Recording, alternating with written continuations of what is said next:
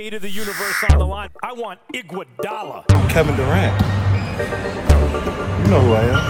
Hurry, way downtown. Bang! Up for the layup. Oh, blocked by James. Is this the dagger? The NBA world is aghast at the refs. No matter how many rights, it's always the lefts. A more thankless job there is none. In an hour or so, a beautiful podcast would have done on the hashtag Ball is the NBA podcast, your favorite NBA podcast in an Indian accent. We're back at it again with episode 9, and I'm your host Ashwin, and let's get straight to it. This week in the association, Candace Parker schooled Shaq on how modern NBA is played. Blake Griffin agreed to a contract buyout with the Pistons in a rare move which left both parties confused. And our favorite NBA show, Inside the NBA, released their 4-part origin story on TNT. Speaking of dreams, I've got with me, as always, someone who naps busily, someone who tips generously, and someone who speaks judiciously. My co-host Vineet Devaya. Vineet, welcome back to the pod. I hope the part about the tips is correct. It's all correct. I'm a very generous tipper. With words and With graciousness. Oh, not with I say thank money. you a lot. Money is just something that comes and goes, my friend. It's the words that stay with you. Absolutely. The good words are very rare to get good words. Yeah. We did a lot of talk about refs, man. A lot of talk about refs. A lot of talk about refs. So we had to get our favorite ref on this podcast for the first time. Yes, we do. I think he's talking to an Indian podcast. I hope it's fun for him. So Well, we are the only Indian podcast, so this has to be the first Indian podcast he's talking to, yes. Absolutely. Spoken very correctly. So without further ado, we're going to call our guest on. Our guest tonight is a very special person. He has been an NBA referee for 19 years, calling fouls on Kareem, Magic, Bird, MJ, Isaiah, Ewing, Barkley, Malone, Kobe, Shaq, and Timmy. Timmy too? Yes, Timmy too. After that stint, he was the league's director of officials until 2008, and many other ventures with the NBA, all of which are listed on his Wikipedia. It's beautiful. You should go and definitely read it. Please put your hands together and join me in welcoming the only one, Ronnie Nunn. Well, glad to be here. Glad to be here, gentlemen. The reason I'm such a big fan of yours is because I find NBA rules extremely, pragmatic and to the point. And there's also, they're very precise, but they're also open to interpretation. And there's a little bit of you can't, you can sort of bend it a little bit and all that. There's a lot of interpretation also. And I myself too much of interpretation. Yeah. I myself have ref 4 of my college games, so I always felt that enforcing rules was a lot of fun for me. So I always was very fascinated by how you broke down rules and how you explained it on the B-Ball Breakdown channel. So huge fan, first of all. Well, thank you for watching B-Ball Breakdown. I met Coach Nick, who runs B-Ball Breakdown, I think in Las Vegas during one of the NBA summer programs that they have. And he came up to me and said, I have a program. Would you like to join me in correcting or helping fans, which I did with NBA TV during my tenure as a director. So I had a familiarity, and I like that because I became a teacher after my university stay. And so when I became a director and I got used to looking at the camera and I was still trying to teach, I got through that, and then it came more naturally to me because it was teaching has always been a calling for me. So it works out. It works out well. And now I'm talking about something that I made a career of, which is officiating. Though I had coached at the college level and played, Wow. It was one of these things that people don't normally transition to. But I was pulled in by a man who kept wanting me to consider it, and I finally did, and the rest is history, as they say. Awesome. Absolutely. Awesome.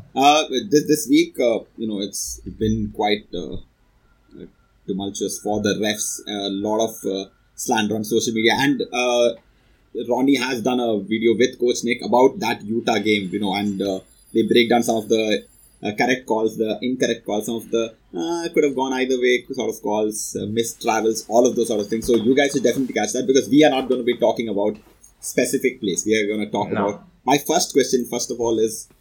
Coach, you came on to the league when there was not much social media, right? Like, you had your reporters, they would talk more about the game.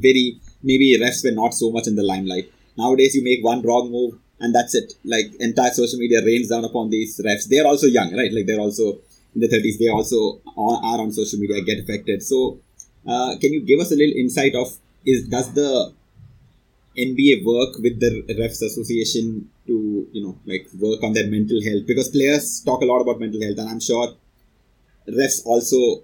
I mean, mental health is there for everyone. So, is there some sort of program that the NBA has with respect to referees? Well, to my knowledge, I know during my tenure we did not have a lot of sports psychology kind of things. I saw that presented more in the EuroLeague when I began to work with the EuroLeague, and I continue to work with the EuroLeague and the NBL of Australia.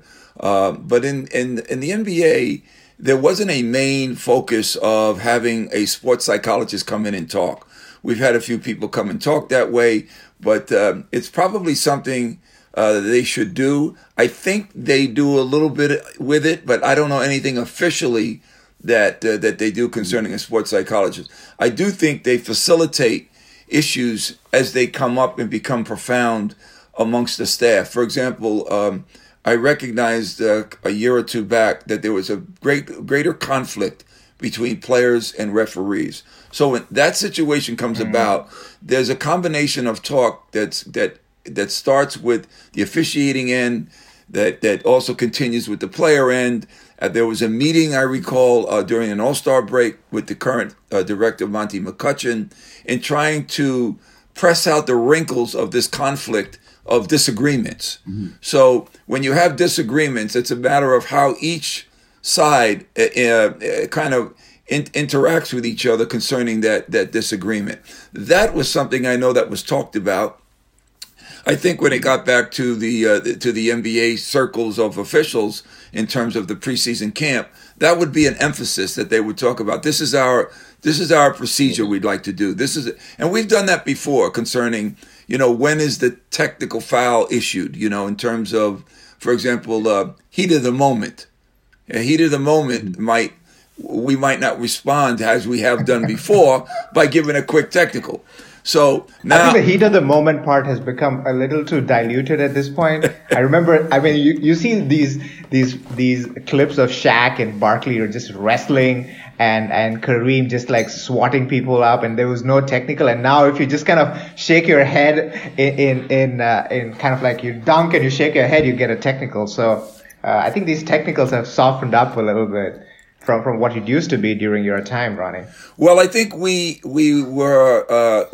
extended more latitude on technical fouls, and things had to happen more overtly for technical fouls because I think it's either the players that upgraded their style of complaining too often, to where officials now began to give technical fouls very quickly, and then I think it went to engagement and talking.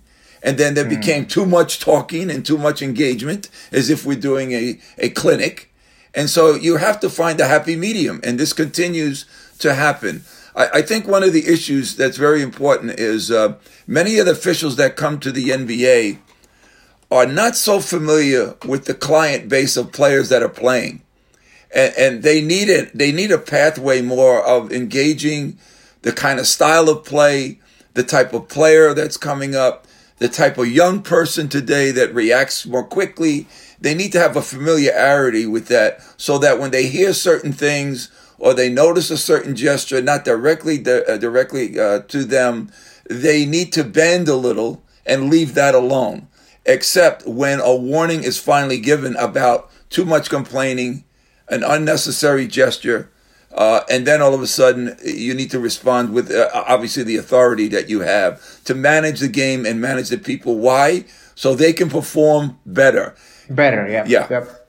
Absolutely. So Ronnie, I think Ashwin kind of gave a small introduction about who you are and who you have officiated, but you just threw out a couple of things. You said you were a part of the EuroLeague and Australia. So can you just kind of give everybody who's listening a small or a long introduction of your journey as a referee, or your journey with basketball? How you fell, exactly. How you fell in love with the game, and then Yeah.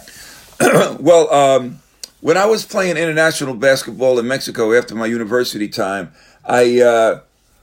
I got a little ill, and so I stepped off the basketball court, came home, and tried to recuperate. And I was trying out for the NBA on a couple of teams, Denver Rockets of the ABA, which was a profound league at one time, and also I actually tried out with the New York Knicks locally. So I had been wanting to always be in the NBA, but then with the illness, I had to regroup because I didn't get well yet. So that was one of the things that were inhibiting me. So while I began to get well a couple of 3 years later, I began to play in a local program called the Pro-Am. And it was an innovation by the then assistant supervisor officials of the NBA, Cecil Watkins.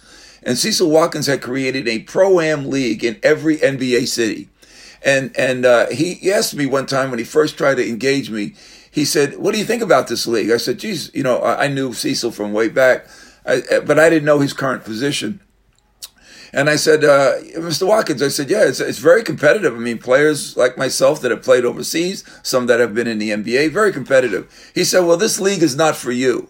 I said, "What do you mean?" "It's not for you because you're a player." So I was confused. He said, "This league is created by me for the referees so they can understand modified NBA rules, so they can understand contact, so they can understand mechanics." And he said, "And I'd like for you to consider being a referee." And so I thought he meant high school. So I said, "Well, I'm coaching at Pace. I'm teaching at a high school in special education. Just not an interest. Maybe I'll continue coaching at Pace and at another school and go the coaching route." But and I said NBA, so I did like this. I put like get back. The demons in the NBA, which I had failed at primarily. I would say a lack of ability, maybe, and the other was obviously being ill. I couldn't get past the ill part to get through it and try it again. Right. So, nevertheless, it was definitely no. Don't talk to me NBA. So after 3 years of dealing with getting my health better, playing in this tournament, he constantly asked me every year. So finally, the final year at 30. I went into the program, and I had excellent tutoring. I refereed early high school in the community. I refereed summer league basketball in the community, especially in hotbed areas like Harlem, New York, that had a lot of basketball, and Brooklyn, where I was born and raised. And 4 years later, I was appointed to the NBA. And I don't think because I had some child prodigy ability, they were looking for former players to transition, which doesn't always make a good referee. But nevertheless, I did that. But I really did something that I wish I would have done more in basketball. I had a great focus to see if I could transition. I wish I had, sometimes you focus more at 30 than you do at 20. So, you wish you had the focus at 20 everywhere. So, that's why the world is one community. So, and so in doing so, I really focused. And the preparation in that league that was given me with the instruction fast forwarded me that when I tried out 2 years later in front of Darryl Garrettson in California, where the tryout was, they immediately put me in the CBA, the Continental Basketball Association, which is the current G League. It's had various names, CBA, then the D League, then the G League, but they've all done the same. So I've had some minor league practice there and for 2 years. And 2 years later, at the age of 34, I was entered into the NBA, and actually the number on my back was 34. So that was kind of coincidental. And I began to realize as I started to continue to learn that there's basketball playing, there's basketball coaching, and then there's this remote angle of this triangle, which is officiating. And obviously that's what I'm known for, involved in officiating. And I embrace it as one of the things that many people don't do, many people don't know, and many people don't have the experience of having done it and realizing the teamwork that's involved and the ability of your eyes to not look at the dribbler, but to look at the defender who makes 90% of the fouls. It's like watching Bruce Bowen all the time. But that's a quick story of, and I still love it, and I still am very proud to teach what I know and to share it and to make people better, and also to come up with innovative ideas that will help people transition into their work easier.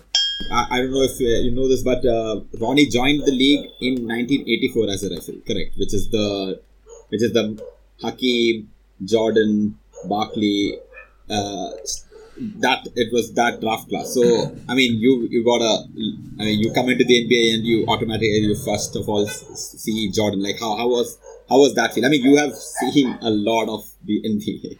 Well, I have to tell you, I'm very thankful, as fate would have it, that I joined the NBA at a time where they had phenomenal basketball playing, Yes. phenomenal basketball players. That's not to say that they don't have phenomenal players today, but the game is a little different. In those days, a post player was a key player in NBA basketball, and every scout and every draft they were looking for that excellent big man. And I had a number of big men to work with, whether it was Kareem, who I was very happy to have a few years. Who I knew back in New York City anyway, who I knew of and been around his company a little. And then, of course, Hakeem Olajuwon and Ewing and Lambeer and Robert Parrish. I mean, you name it.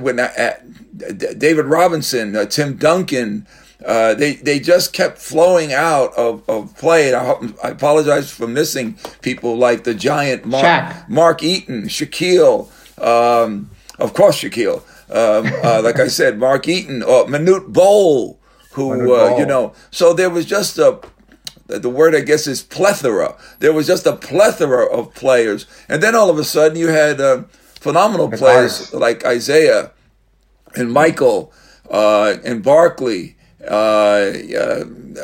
unbelievable forward, small forward, power forward, Karl Malone.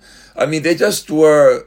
It's a great base for having had that experience. You know, one of the things about basketball officiating is you're always catching up to the player innovations. They create innovations, and you've got to catch up to them because, and of course, cast it against the backdrop of legality or not, whether they're legal in doing these things or not.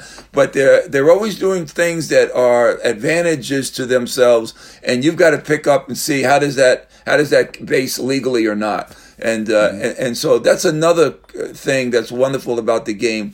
It's kind of like its own offense and defense. You have your own offense and where you belong, what you're looking for. And then, of course, your own defense in terms of how to validate what you're doing. You're defending yourself in your decision making. So it's a validation of your own work as you run your game, as you play your game in that mode of officiating. So it's a team. It has things to do. You're responsible for what you should do, and you're responsible for recognizing game after game, play after play, a residue of plays in your head that you're familiar with. So your reactions are habitual and familiar. And the more you can have that, the easier it is to work.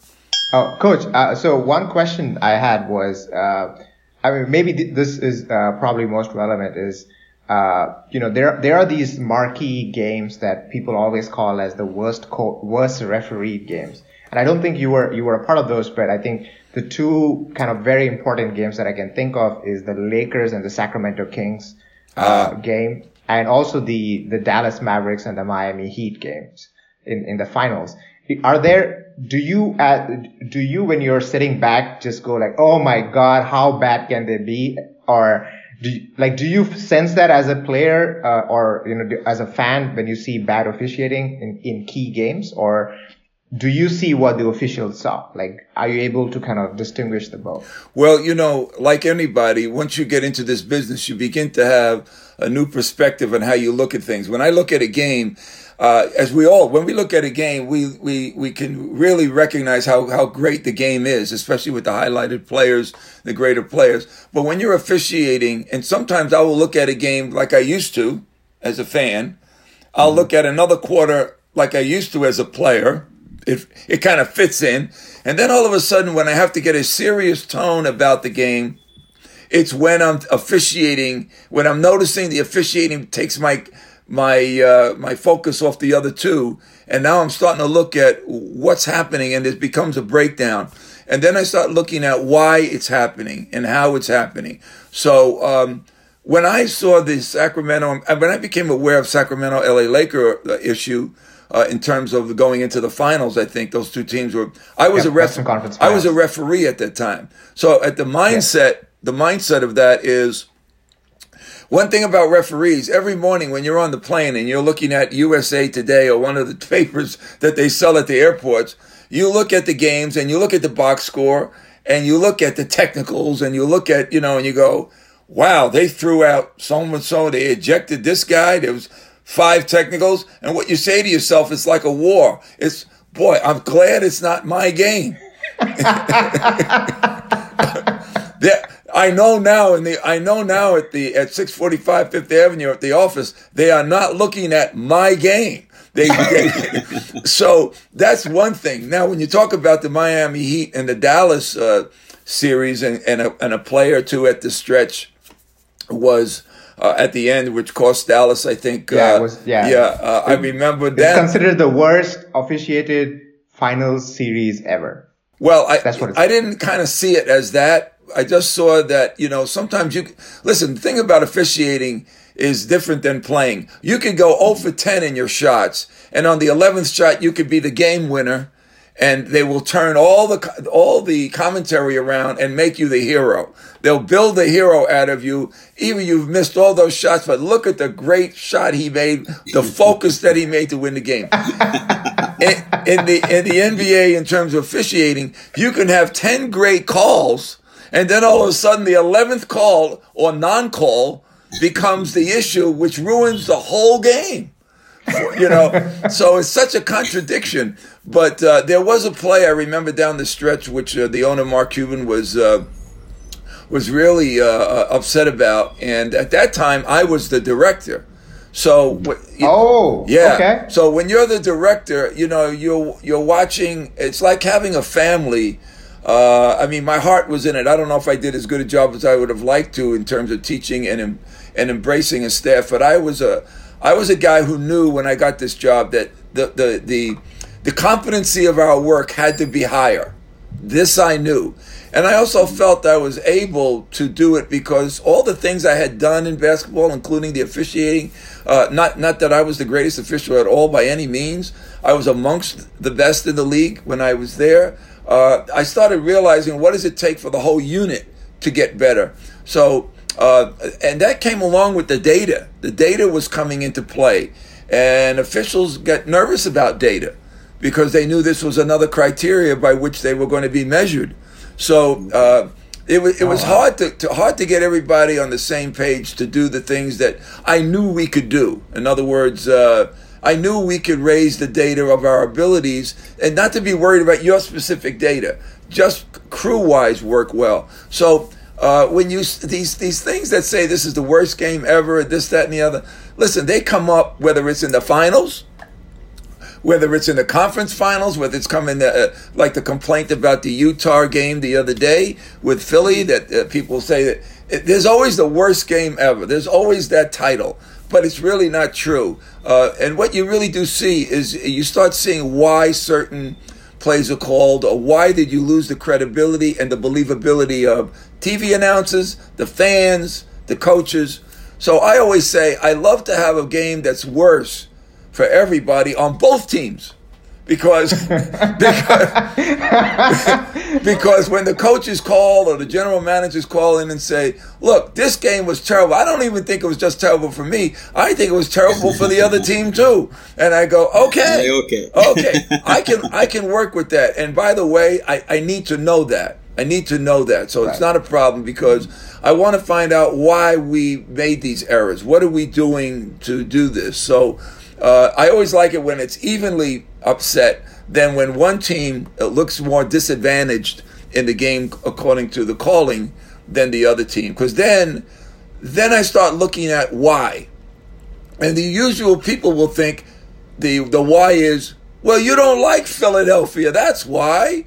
Your guys don't like Philadelphia. Look at all the technicals that we have. Look at all these. game-ending numbers that we lose out on and whatever have you. But the bottom line always is that for an official to make good calls promotes him.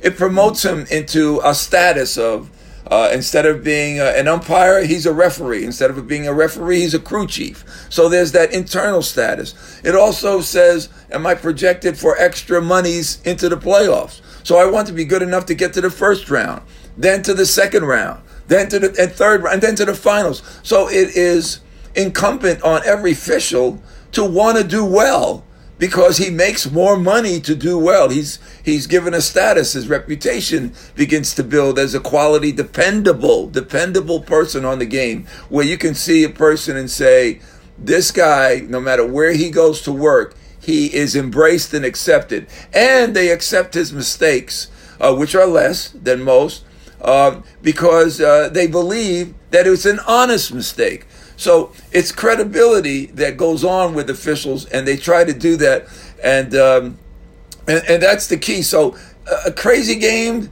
worst game ever, that's all just fanfare. We've had enough of them, and by the way, tomorrow or tonight we'll have another one somewhere. The key is to have less, and I think the other thing is for officials is that when they look at each other and go, this guy's in the finals, I think I should have been there this year, or or someone who wants to get in the playoff in that same program. I think I should be the crew chief. It also happens about this. Which officials make less mistakes? It's not about the officials not making mistakes. It's about who makes less mistakes. So that's the issue. And sometimes that's political playing, because some people will stand back and not commit to something because they want to make less mistakes. But interesting. But when you're watching a crew as a team, you're seeing who are proactive people, and you're seeing people who are sometimes, I wouldn't say the word hiding, but are more cautious. And in officiating, you have to be cautious, but you have to be proactive. Show me that you are looking to target things and be part of just converting good decision making. Coach, my question is this. You love basketball. That's why you are in the NBA. When does how difficult it is as a ref for you to officiate properly, but then not get influenced by the star that you're refereeing? Like I've seen clips of referees being awestruck just by watching MJ, even when he was in his Washington days, because that's MJ. So. Especially on the court, you are three people. It's a team there as well. And you guys are also running up and down. There's fatigue is there. You guys are probably running as much as the players. But, they get rest. They can get subbed out. You don't have that luxury. Plus, you have to make quick decisions. You have to figure out what is wrong before. You have to be in the right positions. All of that is there. And you're seeing Kareem in front of you. You're seeing Hakeem in front of you. You're seeing MJ in front of you. So, how does it work? Like, has there been, honestly, has there been a moment when you were like, let me just watch MJ dunk? Like, I don't care, what else is happening on the court. I've got the best seat in the house. That's a good expression. Yes, you do have the best seat in the house. And, listen, you got the best seat in the house. You're running with the best horses in the race, so to speak. You're part of the entertainment of an evening in a city, which is it's like whether you're going to the theater or you're going to a basketball game at a big arena, you're part of all of that. I think for me, one of the things that helped me was that I had played basketball with players that were very, very good, and many better than me. So I didn't have the sense of nervousness or just kind of an awestruck feeling when I was working. What was important to me was, do I get my calls and my decisions right? Am I focused on what they're doing? Am I focused to the nature of how certain people play, so I can understand whether they're being fouled or that contact is marginal and it's a play on?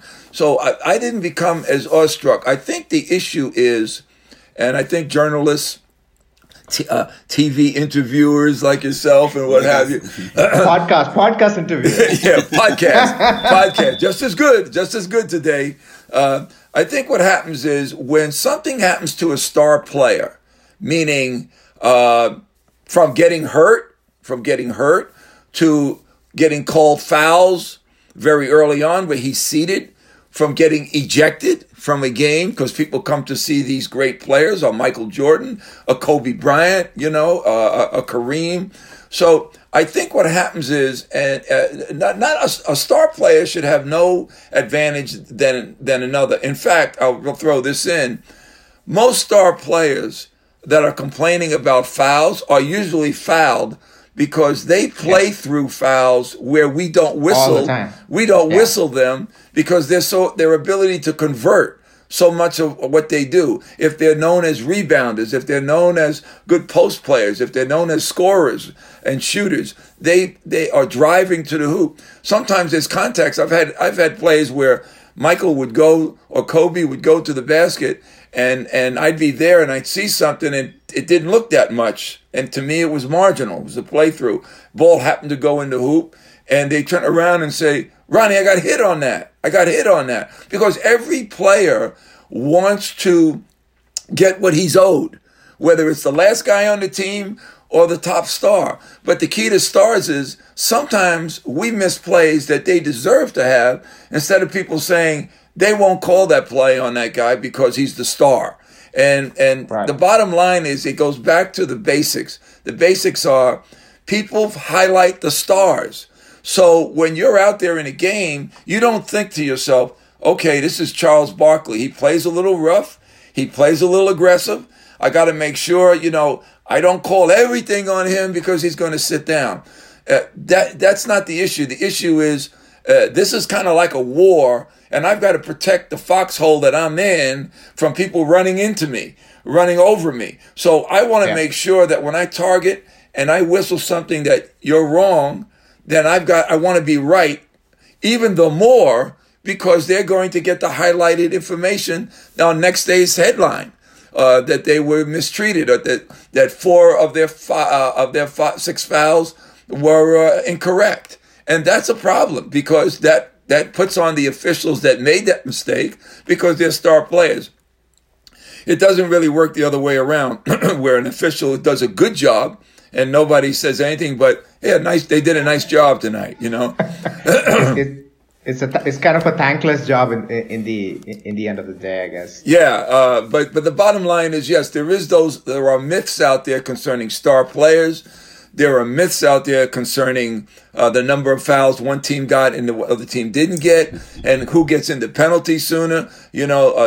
Coaches come up to you and say, we're getting fouled too, aren't we, in this game? Aren't we? Can it be perfect that they only committed 1 foul in the last 10 minutes?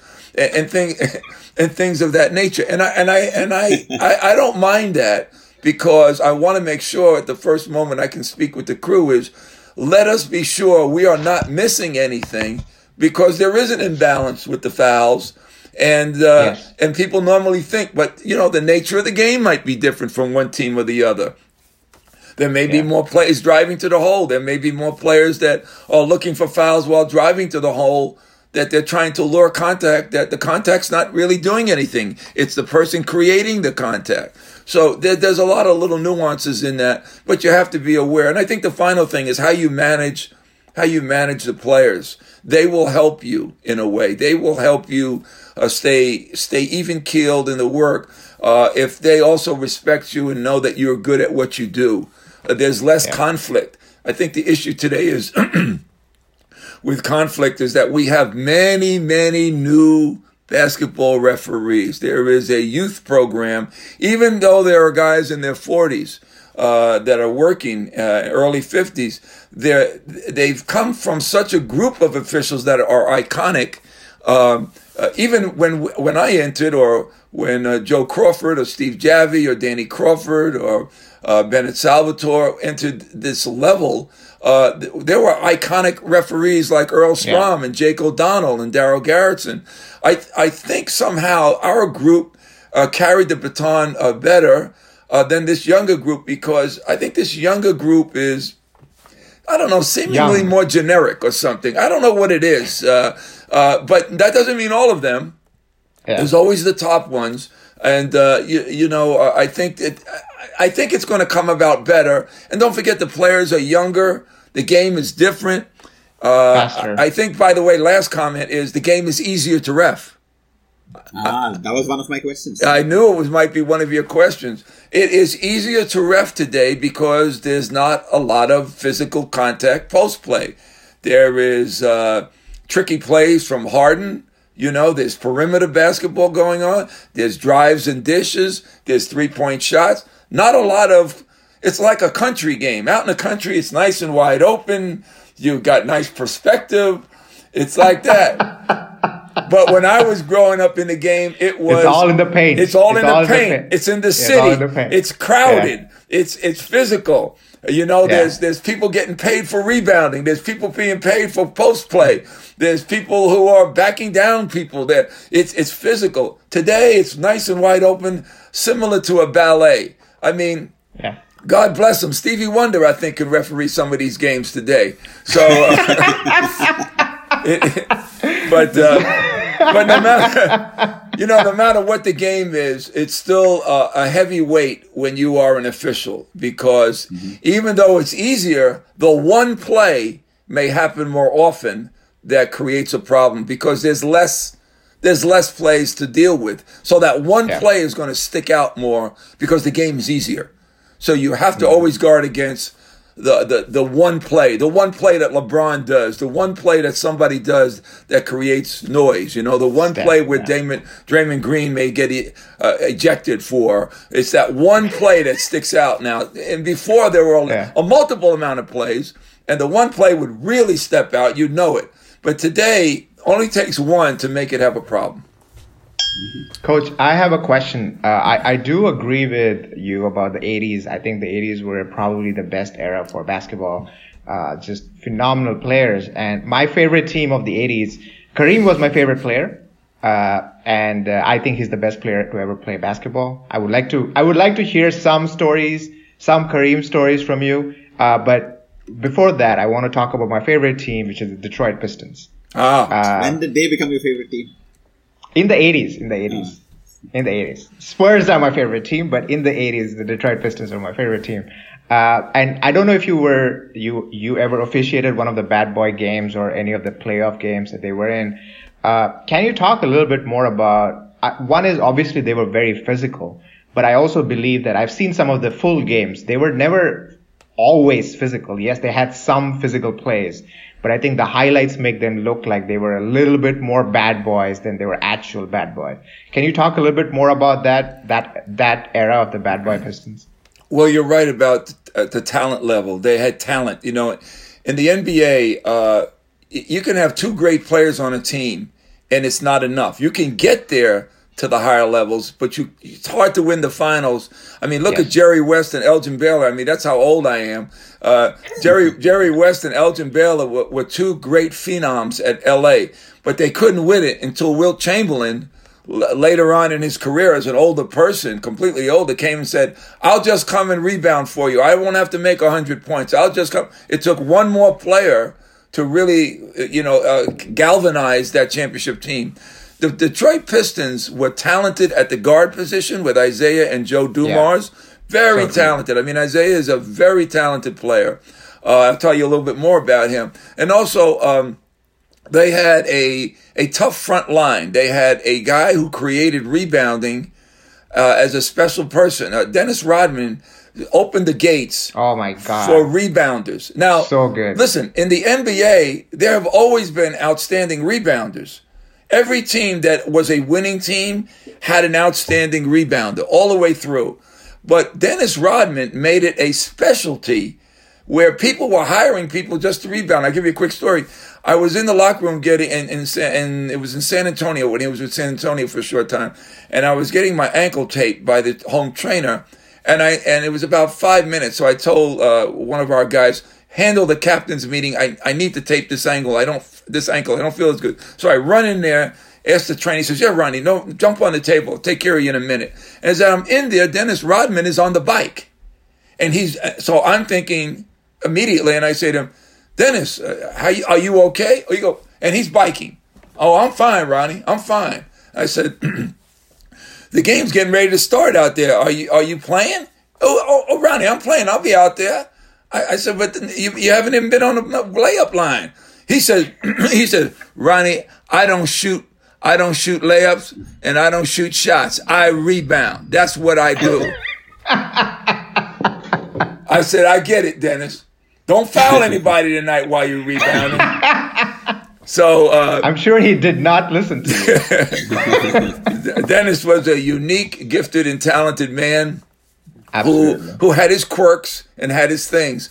But, when you're good at something in the NBA, people find out what you're good at and they try to break it down. So as tough as Dennis was, there were people trying to, do things to not make Dennis as good as he is. Everything. That has to do with scorers. That has to do with rebounders, post players. If you go left too much, people start saying, all right, well, let's guard him left so he goes right. But the bottom line is they had him, they had Mark Aguirre, and they had another really tough guy, Rick Mahorn, which people forget about.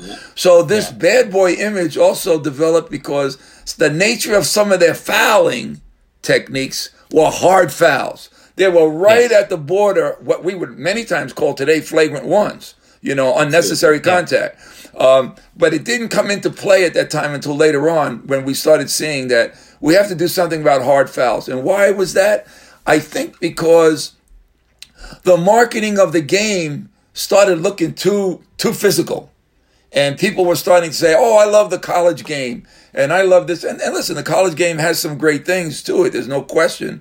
But the NBA game is big time basketball. And it's tough basketball. But they wanted more fluidity. So, by the way, the Detroit Pistons created a winning type of format, which physical play, talented play in terms of shooters and scorers, including Lambeer, who was not particularly a post back down player. Like a pop-out kind of shooter. Yes. He created that. And they had, of course, what happens is when people win, the other teams go, how did they win? So what they do is they begin to copycat the winning tone. So now you have in the early 90s, you've got the Knicks with Oakley and Anthony Mason and Patrick Ewing. So now you have this combination of physical play. Pat Riley's coaching. He's working with what he's got, and they go, this is a winning way because Detroit won this way. So instead of the fluidity of the Celtics, who've always had that as their denominator, the running and moving and the good shooting, so that team lost. So now Detroit is being copied. So I would say that's how things go on, but the game began to become too physical, and that's when these new insertions of the type of physicality that we were not going to allow anymore, and we wanted more freedom of movement, which was a term, and now we see that even in today. As a matter of fact, it's very loosey-goosey today, and I'm wondering... It's too loosey-goosey. Yeah, I'm wondering when the defending people are going to start saying, there's no defense. There's no defense. There's no Coach, defense. There's no defense. I've been around long enough where I see cyclical things. The ABA had the 3-point line. They brought that line to the NBA. And what happened was you got a lot of shooting, a lot of distance shooting, but no defense. So trust me, defense is going to come back because the game looks too easy. And is anybody stopping anybody? So I think those things will come about. So Ashwin, I apologize. Go ahead. No. I was just going to say that, Vineet had this point on an earlier podcast that there are a lot of bad teams in the NBA today because none of them give any two hoots about, defense. They're like, okay, they don't have the intensity to, okay, I'm going to stop my man. And most teams are like, okay, you score, we'll score. You'll score, we'll score. There's not much of that, defense. They all try to emulate the Splash Brothers, but they don't shoot like them. They all shoot threes, but they don't shoot like them. Right. And nobody has thought that, let me just go inside, get those 2 points. Higher percentage, like that sort of mentality has gone complete. It's so free-flowing and so unrestricted that, where there should be at least, some help for the defense. And I think the point that I was trying to make, Coach, and I think that's what Ashwin is kind of pointing out, is that I was pointing out to the New York Knicks, who are not that great offensively, but because their defense is decent, they're actually winning games because the rest of the league does not play defense anymore. So defense, like you said, it's cyclical. Is that now slowly defense will become the thing that is going to kind of give you more of an edge rather than the free-flowing offense, because everybody's now doing the free-flowing offense. So I think you're right. The cyclical thing is going to come back again. Yeah, and I'm not only saying that as a referee. I kid about it, but obviously I made my mark in the world as a referee. But I'm a fan of the game, and I'm a basketball player too. And a coach. I don't have the extensive experiences in those areas anymore, but I see the game, and that's why I think about defensive-minded the coaches who are going to start saying, if I'm going to trade baskets, this is not new, where people say, you know what, I don't have a good defense, but I got a great offense. If I can outscore you, I can do that too. I can win that way also. And that happens. But what happens is not everybody can score all the time as well as they think. And not everybody can fast break because, some people will say we're going to stop the fast break. I mean, everybody knows in a college game, when you go to, I was a college player. It's all fast breaks. Yeah, you say, hey, listen, this team fast breaks. And what we have to do is stop the break and bring them into a half court, on offense. That'll slow them down. So if you can't stop them, they go on and play their game. So everybody's always trying to interrupt one's game or one team's game. And I think the defensive posturing is going to come back, as you just mentioned, Vineet, on the Knicks, all of a sudden winning some games and recognizing that defense is balancing their approach to winning. We should be a little careful about, praising or, insulting certain teams. Because when we talked shit about the Washington Wizards, they went on a 7-3 run. Then when we talked great about the New York Knicks, then they started losing games. And then we talked shit about the Celtics, and then Celtics are on a 4-game unbeaten run. So it's like we are always wrong. It's hard to. I don't know how people, as far as gambling is concerned, which is out here everywhere, I don't know how people can gamble on basketball games at the NBA level. I really, really don't. I mean, right. I mean, I was never a gambler, even when I was a kid. Mm-hmm. Now, I grew up in a neighborhood where there were a lot of people that did that, along with other stuff. I'm glad to have come out of that neighborhood in life, but I don't know how you can tell any night, what's going to go on in this current game. Current game. That was part 1 of our 2-parter episode with Coach Ronnie Nunn of None Better Refs. For episode 2, please subscribe to us on Google Podcast, Apple Podcast, Spotify, or wherever you get your podcasts from. You can also subscribe to us on YouTube for the full episode in one part. So until part 2, goodbye and have fun.